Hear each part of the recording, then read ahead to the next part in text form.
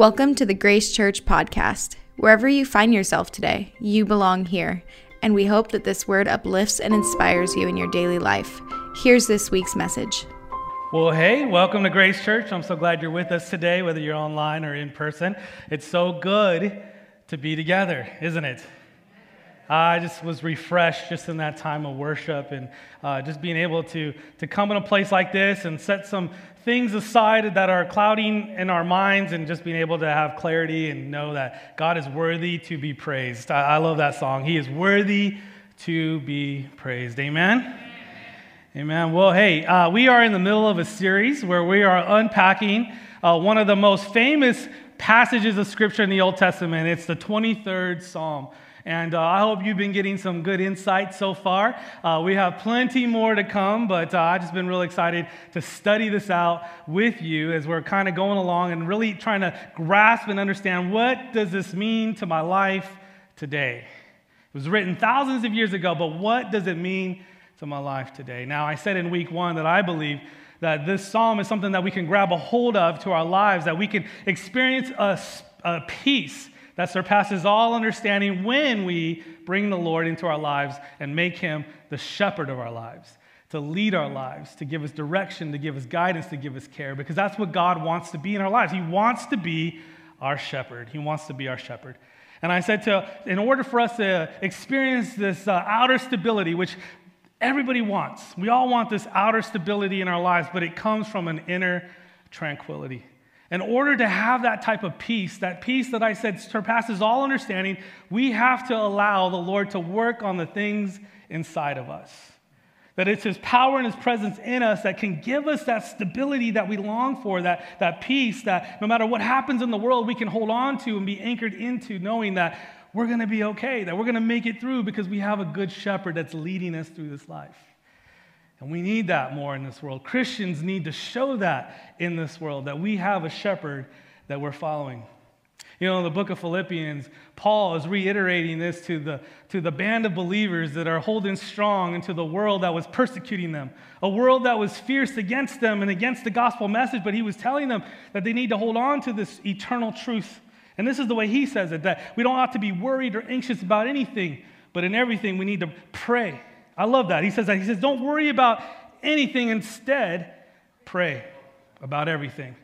Tell God what you need. Here's the key. Tell God what you need and thank him for all that he's done. That we need to be in a habit of bringing things before God, but also remembering the faithfulness of God in our lives. He says, then, and only then, you will experience the peace of God, the peace that comes from heaven. A peace that no one could steal from you, no one could take away, a peace that will not be shaken. He says there's a peace from God that will come into your life, and what does he say about it? He says that it will exceed what? Anything we can understand. That's the kind of peace that God will bring to a believer's life when they allow him to be their shepherd, to be led by him. He says, and that peace is powerful enough that it will guard our hearts and our mind as we live the life that Jesus called us to live, as we follow after Jesus, that we could experience this peace. And I think that's the essence of this Old Testament passage, is that God could be that shepherd, that we could put our trust in him fully.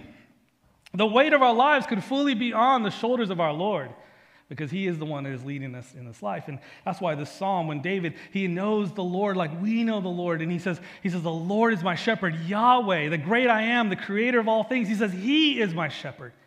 Everything he says after that is describing what it's like and what his experiences have been as he follows after the Lord. He says, the Lord is my shepherd. He said this, I shall not want. Now, last week we talked about, how the Lord will lead us to a place of rest. And, we need rest for our souls, don't we? Our souls are restless, aren't they? The things of the world can cause there to be worry and anxious thoughts, but he says that the Lord will bring us to a place of rest, that we can rely on him for that rest. So that he makes me lie down green pastures. He leads me to still waters. Today we're going to unpack verse 3 where he says, he restores my soul. That should put a smile on some of your guys' faces, right? I know I could tell you're smiling under these masks. He restores my soul. He leads me in the paths of righteousness for his name's sake. Let's pray. Father, we thank you for your holy word. I pray, God, that as we are unpacking a passage of Scripture that's familiar to many of us, I pray that today we get a fresh revelation of you through this. We know that your word is living and active, Lord, so I pray that your word will come through in such a real way for us today. We love you. We thank you for your holy word. In Jesus' name. Everybody said? Amen. Amen. Amen. Well, hey, I want to ask you, have you ever received a call on your cell phone? And the caller ID shows you who that is, right? And some of us have these fancy phones that have pictures on there, and there's this choice that you have to make in that moment. Do you either accept or decline?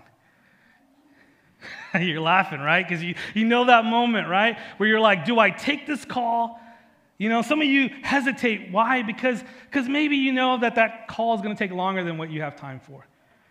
Maybe it's somebody who you're like, I'm not ready to talk to them just yet. Maybe you know that person's going to ask you for something that you're not able to do. Maybe you're just trying to avoid a conversation. I don't know what your reasons are, but we all have this choice on whether we accept or decline.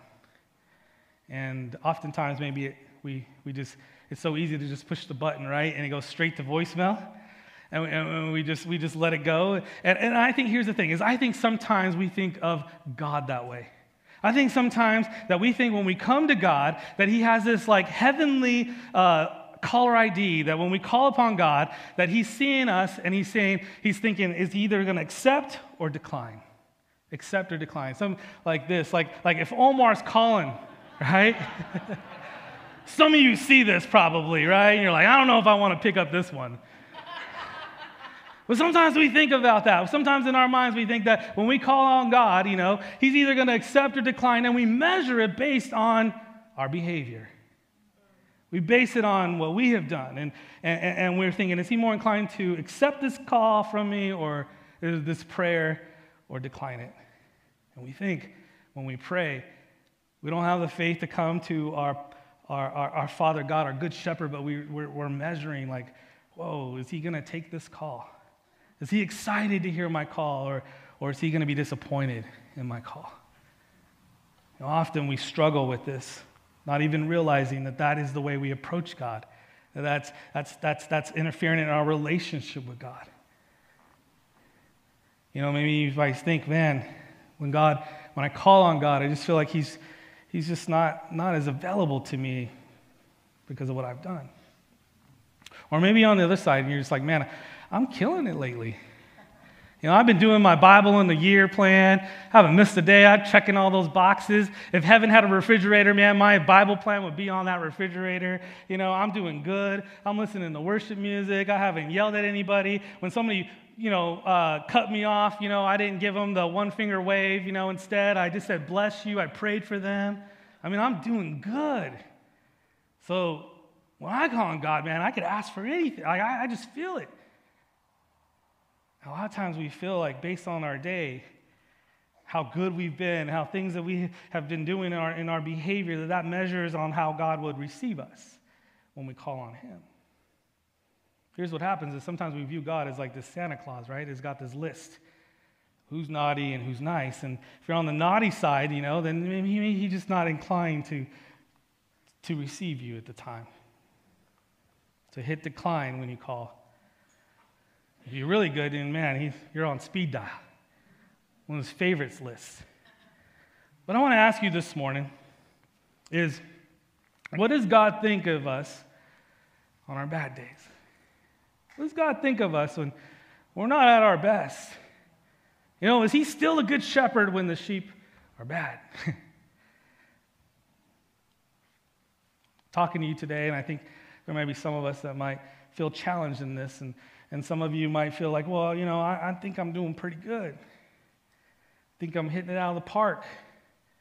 Well, I want to challenge you this morning and say, will you dig deeper inside? Because I'm not always just talking about external things and external behaviors that are separating you from God, but I'm talking about internal attitudes. Things that are easier to cover up. Maybe on the outside, things seem like we're doing good because we're doing all the right things, but then deep inside, we're harboring unforgiveness. We're harboring things that we know are pushing us away slowly and little by little. So I want us all to receive this message today to say, what happens in those days? What happens in our walk with the Lord when we feel like we're not at our best? Is he still the good shepherd? Is he still trying to lead our life and care for us? What does God think about us when times where we may stray a bit or we may jump in and be back into some of the old habits that we thought that we've overcame and we've conquered, and yet we make the choice to pick those things back up and we're struggling with that. We don't want anybody to know, and we're working through that, and yet God sees it all, and it's like, what does he think then? You know, the cool thing about this passage of Scripture and who wrote it was that if you know anything about the life of David, you know that this guy understood that struggle. If you know anything about David, you know that he's had some high highs and he's had some low lows. That he was a man who was acquainted with what we're talking about, this struggle of wanting to serve God, but having moments in life that you're not so proud of, that you're ashamed of, that have made you fall or fail. And what do you do then? I mean, let's look at his life. Young David was sent to the battlefield as a teenager, and he was going out there to bring supplies to his brothers. And as he was there, he heard that there was the enemy of God's people, and he was this giant, this 9-foot giant, and he was taunting God's people, and he couldn't handle it. And there was this righteous anger in him that says, how dare he? Who does he think he is? And this young boy went out there to fight and face this giant with nothing more than a rock and a sling. A lot of you guys know this story, right? And with one strike, that giant gets knocked down. And the Bible says, this is what I love, this is just so cool. David, this young teenage boy, he knocks down this giant, he runs and he gets right in front of him and he takes that giant sword and he chops his head off. I think that's a cool thing, I don't know. Right? Just, what a high, right? What a spiritual victory. He brought victory into God's camp that day, God's people's camp that day. That was, you can call a spiritual mountaintop for him. When no one had faith, that guy had faith. And he was able to use his heart, him, to do something extraordinary. Think about the spiritual moments in your life, those high moments in your life. The battles that you won, the giants that you slayed through the power of God. Some of you know this story so well. Slay the giant of addiction, the giant of depression, the giant of unforgiveness in your life, and that through the power of God, he was able to help you overcome that thing, and you've overcame it, and you just feel like, wow, God used me, and God did this through me, and that's just a mountaintop experience, isn't it? You walk out of there going, yes. We also know in the life of David that this was the same guy who got complacent in his faith. This is after that giant slaying moment. After many miracles and many things and words that God gave him and things he got to do for God, but there was a time in his life later on in life where he got complacent with his faith. Instead of going to war and fighting the battles that God called him to fight, he decided to hang back and relax. And it says that in that season of his life, he was hanging out on a rooftop and he saw this woman bathing and he started to lust after her, started to then pursue her. What we know that happens is that he ends up bringing her into his chamber, he ends up having sex with her, gets her pregnant, and in order to cover up the whole mess, he tries to manipulate her husband to think that that baby's his. Yes, she's a married woman. And so, in order for him to cover all this mess up, he ends up ordering this man to go out to the battlefield to be in a very vulnerable position so that he would be certain to be killed in battle. This is the man, the same man that the Bible describes as a man after God's own heart, is the same man who committed adultery and murder. It's this man, the man who wrote these words, the man who wrote this psalm that we're unpacking, because this was the man who knew the lows of lows and the highest of heights. Yet this was the man, after going through all that he's gone through in his life, going through all this experience, he's the same man that's able to write this next verse when he wrote this down, and he says that God, that Yahweh, my shepherd, he got me through the lows and through the highs and through it all. He says that he restores my soul. He restores my soul. I don't know what that means to you. That means so much to me. He restores my soul. He didn't say he restores my lifestyle. He didn't say he brought everything back into my life, like the monetary things that I enjoyed before, and he brought them back. No, he didn't say that. He didn't say he restored my reputation, what other people thought about me. No, he says he restored my soul. Something way more valuable than all the things that I mentioned. He said, he restored my soul. You know, in the Hebrew word, this is the word nephesh, means everything that I am, the inside of me. It's more than just this your mind. It's your will and it's your character. And he says that God, Yahweh, was able to take those things and he was able to bring it back to the way it should be. How I think, what I do, and who I am. He says he restores my soul. Not only that, but he says he leads me into the path of righteousness for his name's sake. Man, I'm so thankful that God, through his word, gives us the good, the bad, and the ugly side of our Bible heroes. That we could just see what they have gone through so that we can learn from those lessons and learn how God can get us through, how we could follow God even when life gets messy, even when life gets complicated, even when we don't live up to the things that we said we would do. How does God respond to us then? That's what I love about God. That's what I love about Scripture. I love about what he reveals in it. Now, is there correction involved? Is there consequences? I sure hope so. I mean, that's a good, loving Father that would allow us to work through those things so that we can correct the things that we don't get easily ensnared with. So I love that about God, that he does correct his own. He does bring us into places where we have to suffer a bit for some of the things we've done so that we can work through it, but our hearts, our soul will be restored. Isn't that good news, friends, that he promises that he would restore our soul? So the big question that we need to address is, does God still love me and accept me when I fail or when I fall? When I'm not at my best, does he still want relationship with me? Some of us are struggling with that right now. Some of us, this is the reason why we're not going after it the way we used to. It's because we keep thinking about that. We keep getting haunted by those things. We say that are pulling us away, the things, the miss-up moments, the failing moments, when we're not of our best moments. Now, I know there's a lot of mature Christians here today, and you might easily think, well, this stuff might not apply to me. I already understand this stuff, but just to let me make it clear today, I'm not talking about just sinful behavior, but I'm talking about those sinful attitudes again. Those religious spirits of pride that sometimes get in the way.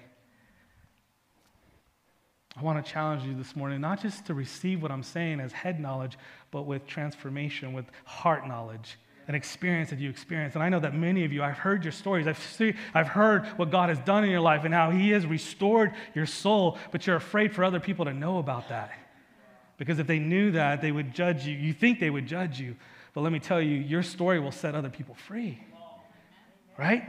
They look at you now and they're like, wow, I can't imagine. But you got to share the story of what God did. And you have to be just as confident as David to say, he restored my soul. This is what once happened. This is who I am today because of Jesus. More people need to hear that story.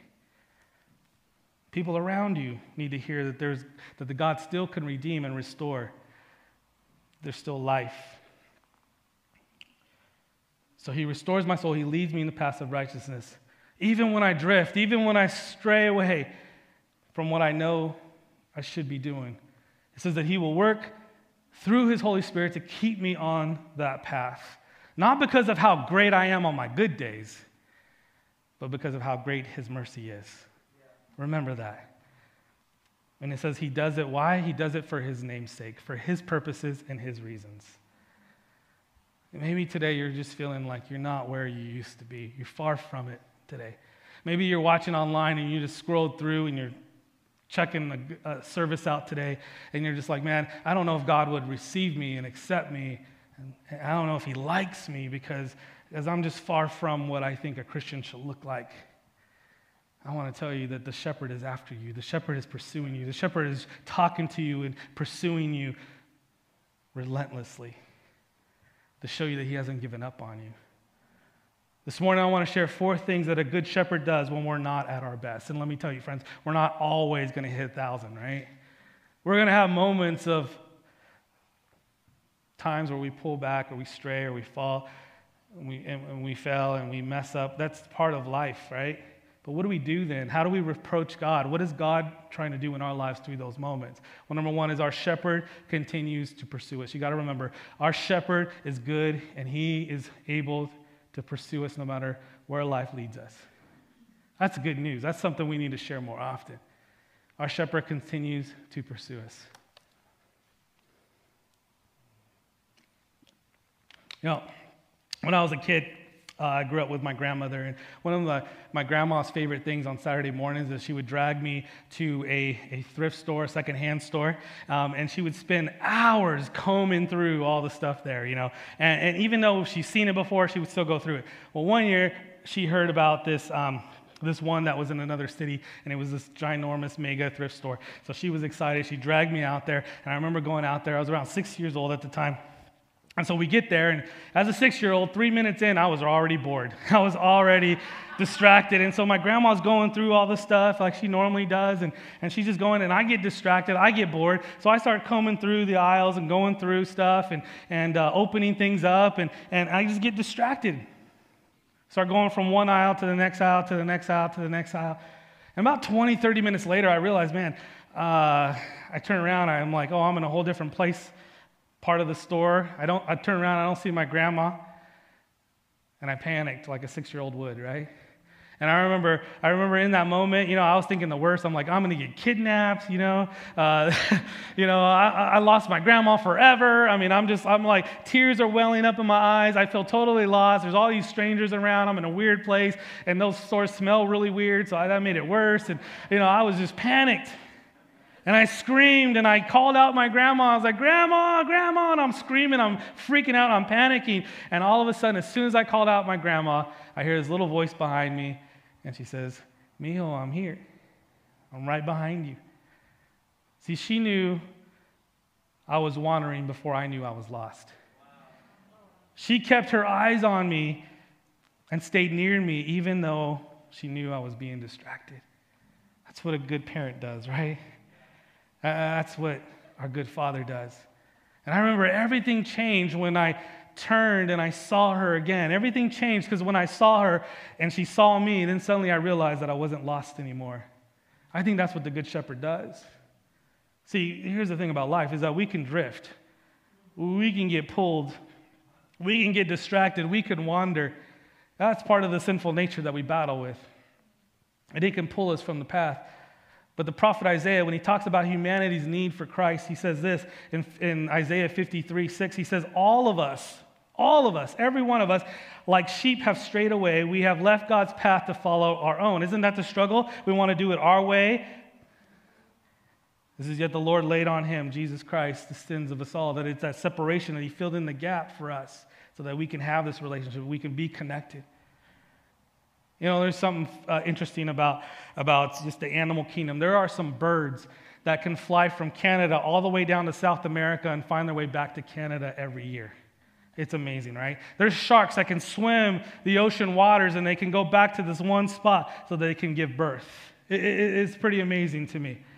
God could compare us to any animal in his kingdom, yet he compares us to sheep. I think it's interesting for many reasons, but one of the reasons is that sheep have a horrible sense of direction. I don't know if you knew that.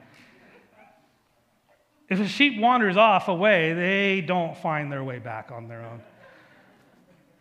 That's why when shepherds are leading their sheep and leading their flocks, they have to pick these narrow ways so that they can keep them on track, keep them focused. Last week I told you that when a sheep wanders away, it's because a sheep is thirsty. And when a sheep wanders off, it's usually in these small increments. It's these small little things. When they start to distance themselves from the flock and from the shepherd, it's little by little, it's nibble by nibble. Isn't that how we wander as well? It's not always overnight, drastic change. It's little things.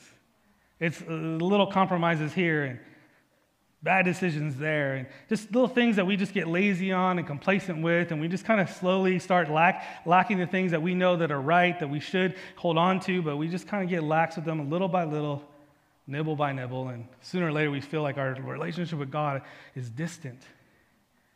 He feels far because we wandered. And I want to tell you this morning, the good news is that our shepherd doesn't just sit there and let us wander, but he pursues. He watches. This is how Jesus described it in Luke 15. He says, when he told them this parable, he says, suppose one of you had 100 sheep and lose one of them. Doesn't he leave the 99 in the open country and go after the lost one until he finds it? And then he says, eventually he finds it, right? And then he yells at it, and he kicks it, and he spanks it. No. No. Not at all. It says that he joyfully puts it on his shoulders. He restores it back into the flock. Now you might wonder, how can God have joy when we wander or when we veer off and we mess up? He doesn't have joy in that, but he has joy when we turn to him in the middle of that, right? He doesn't, like I said, there's some correction, there's some consequences, but he restores our soul, and that delights him to know that there's a restoration happen. It says that he goes home and he calls his friends and his neighbors together, and he says, "Rejoice with me, for I have found my lost sheep." You know, oftentimes it's referred to as the moment of salvation, and I believe that is part of it, but I also believe that this is what I've experienced in my life. I don't know about you, but I've had times where I've messed up, where I fell, where I strayed off, where I drifted, where I wasn't really on that path that I was supposed to be on, and God continued to restore me and bring me back, as a good shepherd does. He continued to pursue, and that's what I think David's saying, he restored my soul. Here's the thing about the Christian walk, friends. There's no plateau, right? Some of us think that we could just coast, and you can't coast in your Christian walk. Here's the thing. You're either going forward or you're going backwards. You know, you're either moving, but if you stop moving, then you start sliding back, because that's just the way the pressure of the world is and the culture and the drift, right? And it will move us. If we're not pursuing, we're not moving forward, we're drifting. We're pulling back. I'm old school. Back in the day, they used to call that backsliding, right? Backsliding is not that turning away from God. It's just when you stop making an effort to grow in God. I call that the drift. It's a better way to say it today. People more understand that now. You're drifting. Drifting happens with small decisions you make over time that pull you away from the path that Jesus is leading you into. Are you drifting? Some of us are drifting. But the good news is that the Good Shepherd sees the drift and he pursues you through his Holy Spirit, doesn't he? You feel that call, you feel that moment, the conviction, the moment that wakes up inside of you, says, come on, come back, stay close. He calls us back to himself. He reminds us to keep our sight on him and leads us back to the path of righteousness, he says. So the Good Shepherd pursues and the Good Shepherd restores. He wants us to be strong, doesn't he? He wants to grow us up. Those of you who know what it's like to have your soul restored, and you understand this, you understand what it's like, you understand that moment when you feel that he restored you back. It's kind of like you get flipped back right side up, right? You feel like you've been flipped upside down, but now when he restores you, you're right side up. See, there's this term in when a sheep is flipped upside down, it's called a casting the sheep, right? It's when a sheep is casted. There's a picture right here. It's kind of silly, right? It's not dead. It's not dead. It's just flipped upside down, and sheep are kind of weird. The way their bodies are shaped, when they're flipped upside down, they can't get themselves back right side up on their own. It's kind of like a turtle, right? They're just waving there, right? It's just the way it is. And so what happens sometimes is the sheep will wander off, and the shepherd knows that if it finds itself in a place that it's unfamiliar, and they stumble and they fall and they flip themselves over, they're not able to get themselves back up. And what does that do? That leaves them vulnerable for the predator to come, a lion to come, to pounce on them.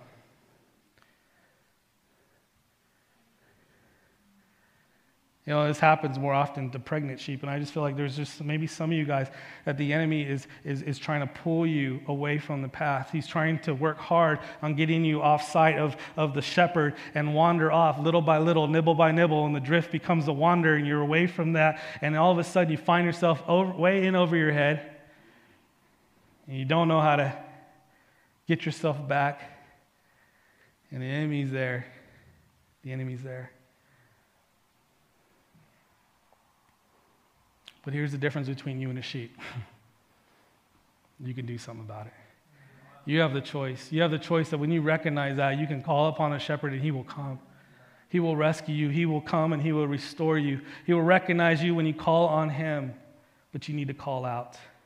And he promises that he will take you, he will restore you.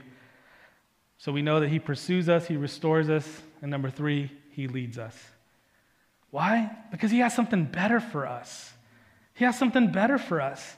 Way better than the thing that you were trying to pursue. Way better than the thing that was distracting you. He has something good for you. It says that he leads us to the path of righteousness. In other words, that is the right places. How many want to go to the right places?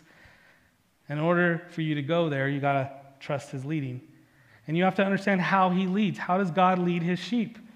It was very clear throughout Scripture. I told you last week that he doesn't lead like cattle drivers lead their cattle, right? He doesn't yell at them and spank them and prod them forward from the behind. No, he leads them from the front. He leads them with his voice. That's why Jesus says in John 10:4, he says, when he had brought out his own, he goes ahead of them. The good shepherd goes ahead of them, and his sheep follow him. Why? Because they know his voice. What we need to do is we need to get really good at learning the voice of God. So how do we do that? You might say, how do I do that? Well, we hear his voice through Scripture, and we hear his voice in prayer. The best way to learn God's voice is when you don't need direction. Here's what I mean by that. It will be really hard to hear his voice in chaos if you haven't learned what it sounds like in the calm. We are limiting our hearing capability if we only tune in to the times where we have to make a significant decision, or the times where it feels like the world is crashing on us, or the times where we are facing a major temptation in front of us. But if we take time to learn his voice in the calm, then we'll be in tune to hearing his voice when he is calling us and leading us out of danger, right? It's amazing how my kids know my voice because they're with me all the time. You know, they kind of make fun of me about my laugh, you know. They know my laugh. They mimic my laugh.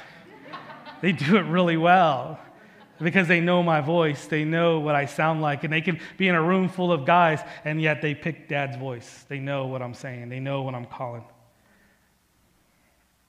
See, when we listen to his voice through daily reading of Scripture, when we listen to his voice through times of worship and prayer, when we listen to his voice when somebody is preaching the word on Sunday mornings, when we do that, what we're doing is that we're training our spiritual ears and we're growing in discernment in our heart of what the voice of God sounds like. And if you learn to listen to his voice on our good days, then you will be in tune on those days that are not so good.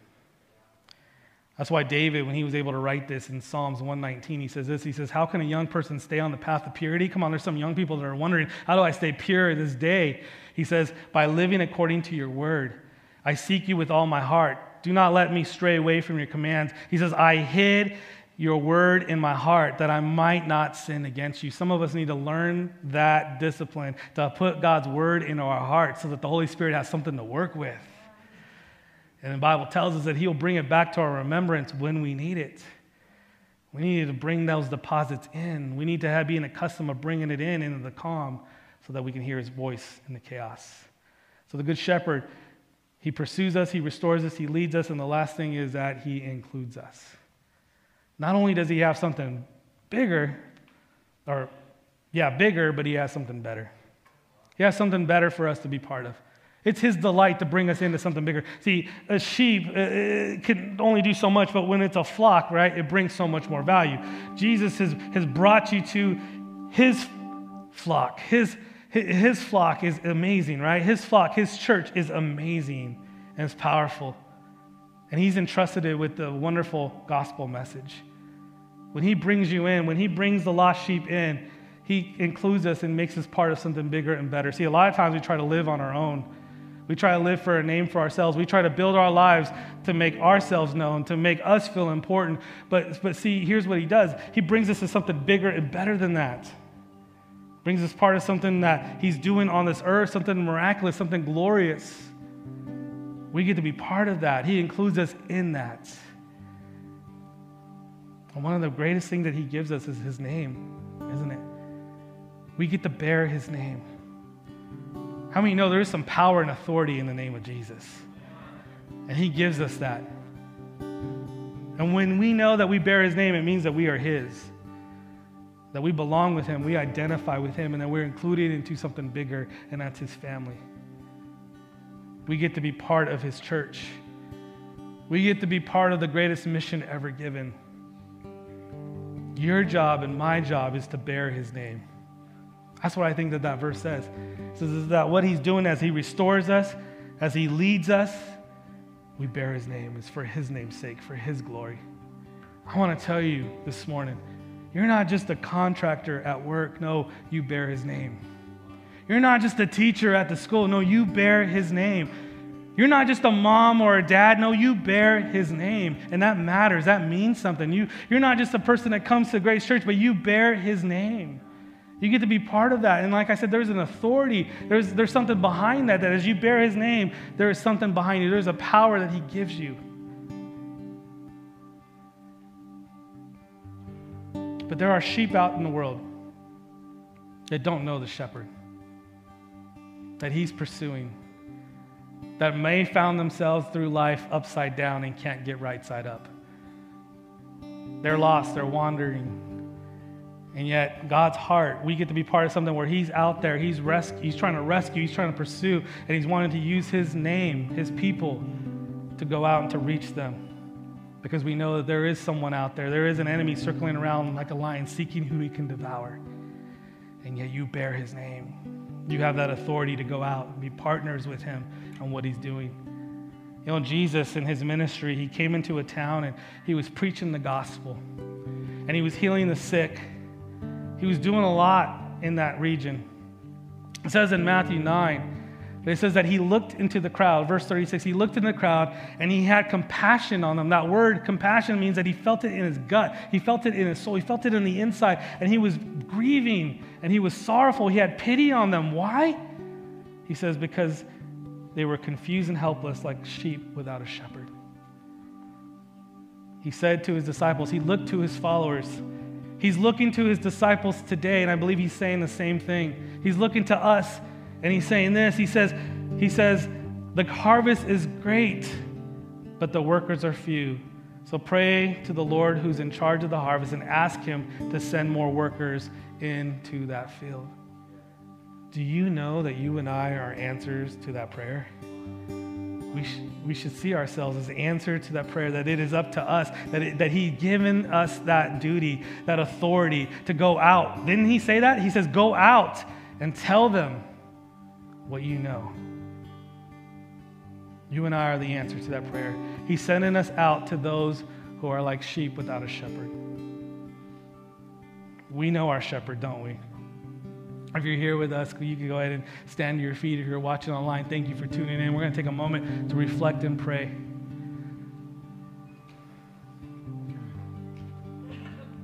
So where am I at in all this? I described several scenarios, several places of maybe where our relationship with the shepherd is. And I want you to address whatever resonated with you. Maybe you feel like you're one who feels like you've drifted. Maybe you're one who feels like you're cast, you're upside down, and you want to just get right side up again. Will you call on your shepherd right now? I'm going to ask you to go ahead and just pray. Just pray right now. He knows your heart. He knows what you're going through. He knows right where you're at. If you're watching right now and you're saying, man, I just feel so far from God, let me tell you, he's pursuing you. He's right there. Just like my grandma was right behind me. As soon as I call out, she says, don't worry, I'm right here. He's here. He's with you. He's calling you. He's pursuing you. You need to trust that, and he will restore you. Now, for the rest of us, where are we?